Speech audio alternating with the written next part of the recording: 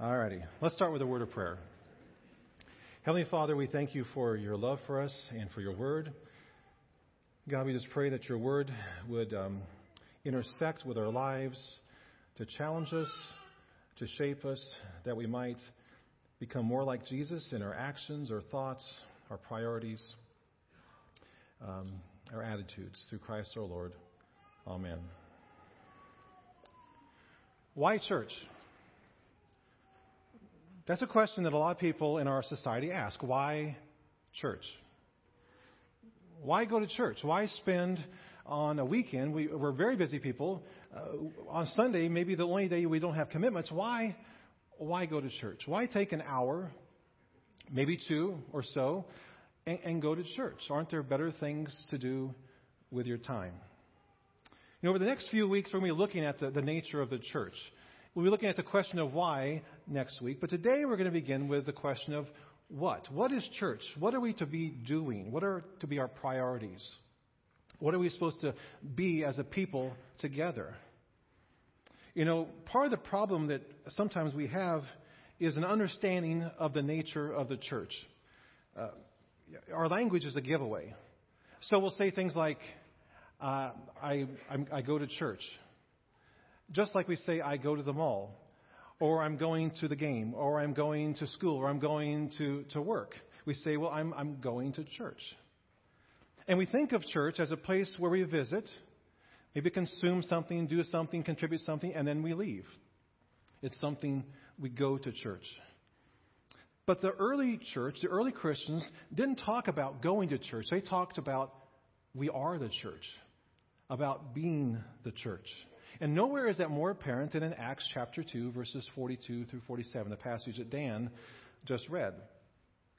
Now, the context of Acts chapter 2 is the Pentecost has just happened. Jesus has ascended back into heaven, and the early church has been formed. Now, this is not an ideal situation for a church to start. They're a small speck, just a few hundred believers in this vast Roman Empire, surrounded by all sorts of worldviews and other religions that are working against them. And so this is not the ideal situation for a church start or church plant. And yet when God gets involved, as we look through the book of Acts, God gets involved, the Holy Spirit fills them with power, and Christ is preached as crucified and risen, and amazing things happen. So let's take a look this morning and see what we can learn from the early church, or the first church that we see in Scripture. Now, the first thing that we're told in this passage is that they devote themselves to the apostles' teaching and to fellowship. Now, that word fellowship is a word that's used, it's kind of cheapened sometimes, but it has the idea of this close-knit group. They're super close, super committed to each other, people that you do life with. So, for instance, they would laugh with each other, they would cry with each other, they would celebrate with each other, they would pray with each other. They would share, they would serve, they would give and receive from each other. They devote themselves to that. We see that devotion again in verse 46, where it says, every day they continued to meet together, and they broke bread in their homes and ate with glad and sincere hearts. Now, if you go through the book of Acts after the church is formed, there's another 25 chapters. You go through the book of Acts and you see over and over again that the early church met in these small clusters, these small groups. They met in homes together. It talks about a number of houses and that are owned in the book of Acts. A man named Jason, they met there. Philip's house, Lydia's house, the house of a Philippian jailer, and so on and so forth. So for the early church, the idea, the main way that the church was expressed was in these small gatherings, these groups in each other's homes. They didn't really have buildings back then. And so lesson number one we're going to take from the early church, the first church today, is that we are to do life with each other intentionally in these smaller gatherings especially. I mean, think about how Jesus spent the majority of his ministry. 3 years he ministered before he was crucified. What did he do with most of his time? Well, as you read through the Gospels, you see that he spent most of his time hanging out with other people, hanging with the disciples primarily. He did life with them. I'm sure they walked everywhere. So they would walk and they would talk and they would share meals, they would do life, they would think, they would pray, they would laugh. And Jesus modeled for them what it meant to be devoted to God. And then Jesus demonstrated for them love and compassion as he reached across all sorts of barriers. He reached out to lepers and to the Samaritans and to women, to cripples, to those who are on the edges of society. Jesus reached out to them. Those who experienced racism or bigotry, those who were rejected by society. Jesus modeled that for them, and he reached out to them. That's how we learn, isn't it? In groups, we sharpen each other. We learn from each other. We're designed as human beings for relationships. And if we're not a part of relationships with other people, we will wither and we will become less than what God has intended for us to become. So if we want to thrive spiritually, we must follow Jesus' example and the example of the first church and do life with each other intentionally in these smaller gatherings. The next thing we see about the early church is that it was a loving church. They loved each other with actions and with words. St. Francis of Assisi has a famous quote where he said, "Preach the gospel at all times, and if necessary, use words." Again, we look to this word fellowship. And the original Greek word for fellowship was this word koinonia. Maybe you've heard it. What it literally means is to have something in common, to hold on to something together, to share something together. And as believers, there are some very important things that we share. The first and foremost is the oneness we have through our faith in Jesus Christ. It's the most precious connection that we have. And when we share that connection with each other, all our differences should melt away. Whether you're a Democrat or a Republican, you're rich or you're poor, you're African American or you're white or whatever, all those differences should dissolve away because of the oneness we have in Jesus Christ. That's why the early church, the first church, was so compelling. That's why it grew primarily. Because that was the only place in all the Roman Empire where you had Greeks together with Jews. You had men and women together. You had slaves and you had free people. All together under one roof in one group together. And that was compelling. It should be the same way in today's church, shouldn't it? The church ought to include rich people, poor people, white collar, blue collar, healthy, unhealthy, young, old, black and white, and everybody else. Church ought to look like the Department of Motor Vehicles, okay? Let me explain. You walk in to get your registration. You walk into the room, there's a room of people. And there's a guy there getting registration for an SUV that's worth over $50,000. And you have another guy there who's unemployed on the government dole, and he's getting registration for a pickup that's beat up and 20 years old. The church should reflect all sorts of people with all sorts of backgrounds and issues. And when the church gets together and we end up loving each other despite every reason we have to divide, you can be certain that something powerful is happening as a strong witness to the world around us. So we share in something, the oneness we have in Christ. We also share out of something. Okay, take a look at verses 44 and 45. And the Apostle Luke says, he describes how the believers sold their property and possessions and used the proceeds to help those in need. Now, some people have said that this practice was an early form of communism and that Christians should follow the same lifestyle. Is that a yes or a no?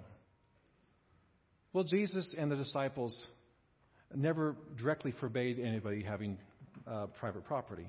They assumed it. In fact, there's an exchange with Ananias and Sapphira where Jesus says, Peter says, didn't it belong to you before it was sold? And after it was sold, wasn't the money at your disposal? So, no, the early church didn't practice communism. But it doesn't let us off the hook. Because when the Spirit of God enters a person's life, sacrificial giving and service is a natural fruit.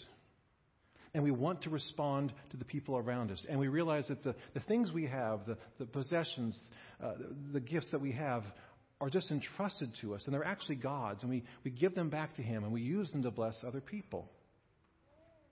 That's why the Apostle John writes this: "Whoever has the world's goods and sees his brother or sister in need and closes his heart against them, how does the love of God abide in them?"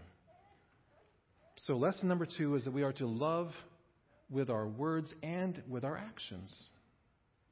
Lesson number 3 from the early church: we are to lift each other up, encourage one another, and build one another up. If you follow sports, you know that the Golden State Warriors have had an incredible run of success. 3 NBA championships in 4 years. And they're the favorites again this year. And this past Friday, they set NBA history. Do you know what they did? They started 5 returning All-Stars for the first time in NBA history. You know the lineup? Steph Curry, Kevin Durant, Klay Thompson, Draymond Green, and DeMarcus Cousins, who just came back from injury. Now, along with their overwhelming talent and their incredible coach, Steve Kerr, the Warriors are known for having a special team culture. Listen to what I read recently about them and why so many players want to play for the Golden State Warriors. This is from the newspaper. The Warriors are known in NBA circles as an extremely close-knit team. Each member seems to buy into their role on the team and in the overall big picture. From the stars to the bench players, everyone appears to know and accept their roles. As results have demonstrated, it's clear the team has a unified culture. 2 more sentences. A great team or company culture is like a royal flush in poker, extremely rare and powerful, beating any other hand.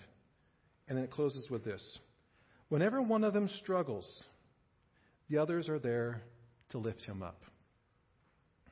In life, just like in basketball, there will be times when things don't go according to plan.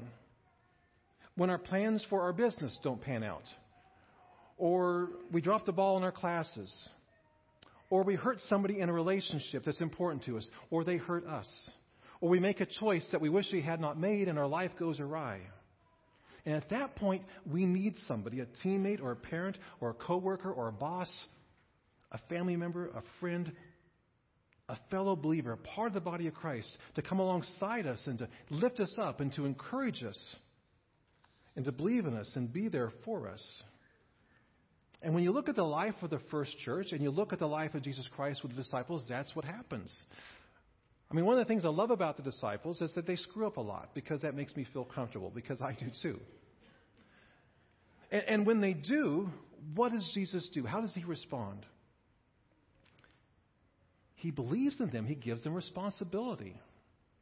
He prays for them. He serves them. He even washes their feet, for crying out loud. He lifts them up. You know, one of the most powerful experiences of my life was during college. I was a part of a fraternity, and there was a group of guys in that fraternity that I connected with real deeply. And we each loved Jesus, and we loved each other. We were all very different backgrounds, different high schools, different personalities, but it was life-changing because we were there for each other. There were many times when we would make a mistake and the other guys would come alongside and kind of say, hey, and help us get back on track. Help us believe in ourselves. Help us start anew. That's what the body of Christ is to be about. Robert Lewis says the church is to be a community of irresistible grace. I like that phrase, a community of irresistible grace. In other words, a place in the people who are so devoted to each other, so loving and so caring, so there for each other, that's irresistible, that people want to be a part of it.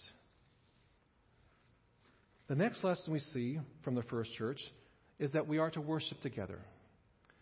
It says they devoted themselves to the breaking of bread and to prayer. So the breaking of bread, of course, is communion, which we celebrate the first Sunday of every month. And we remember what Christ has done for us, His broken body for our sins, His shed blood for our sins. And we spend time in prayer for each other, prayer for the church, prayer for our community, prayer for our world. The fifth and last lesson from the early church is we are to serve together. Now, you've heard this 1,000 times probably, but people do not care about what we know until they know how much we care. Now, the church has been given the answers to the most important questions in life.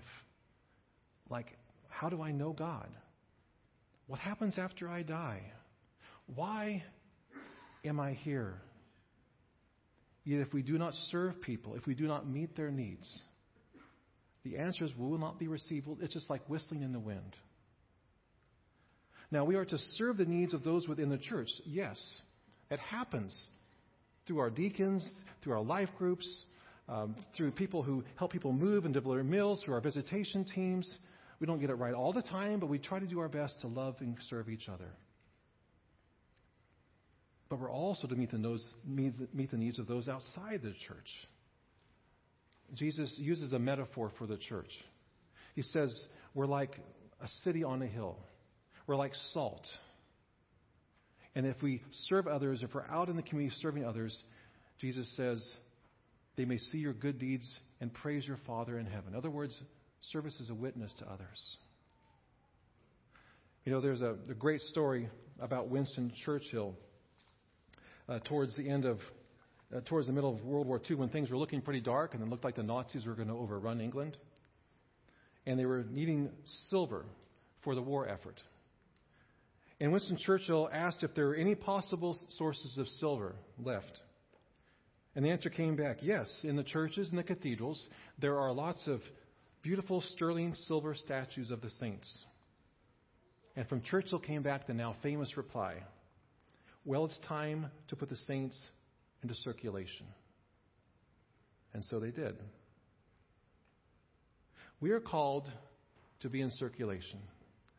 We're called to be the church, not just to do church, not just to go to church, but to be the church to each other, but also to the community around us, to express our love for God and our love for others through our actions, through our words, and through our attitudes and our values. May we learn from the example of the early church, the first church. And may we learn from the example of Jesus and his disciples that we would truly be the church. Let's pray. Father, we are grateful for your word. And Father, I just pray that your word would take root in each person's heart and mind, that you would do something in their heart or mind, that they would grow closer to you, that their life would be more aligned with yours. I pray the same for myself, Father.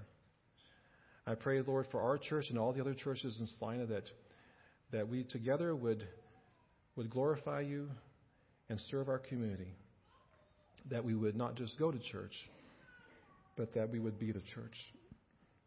Through Christ our Lord. Amen.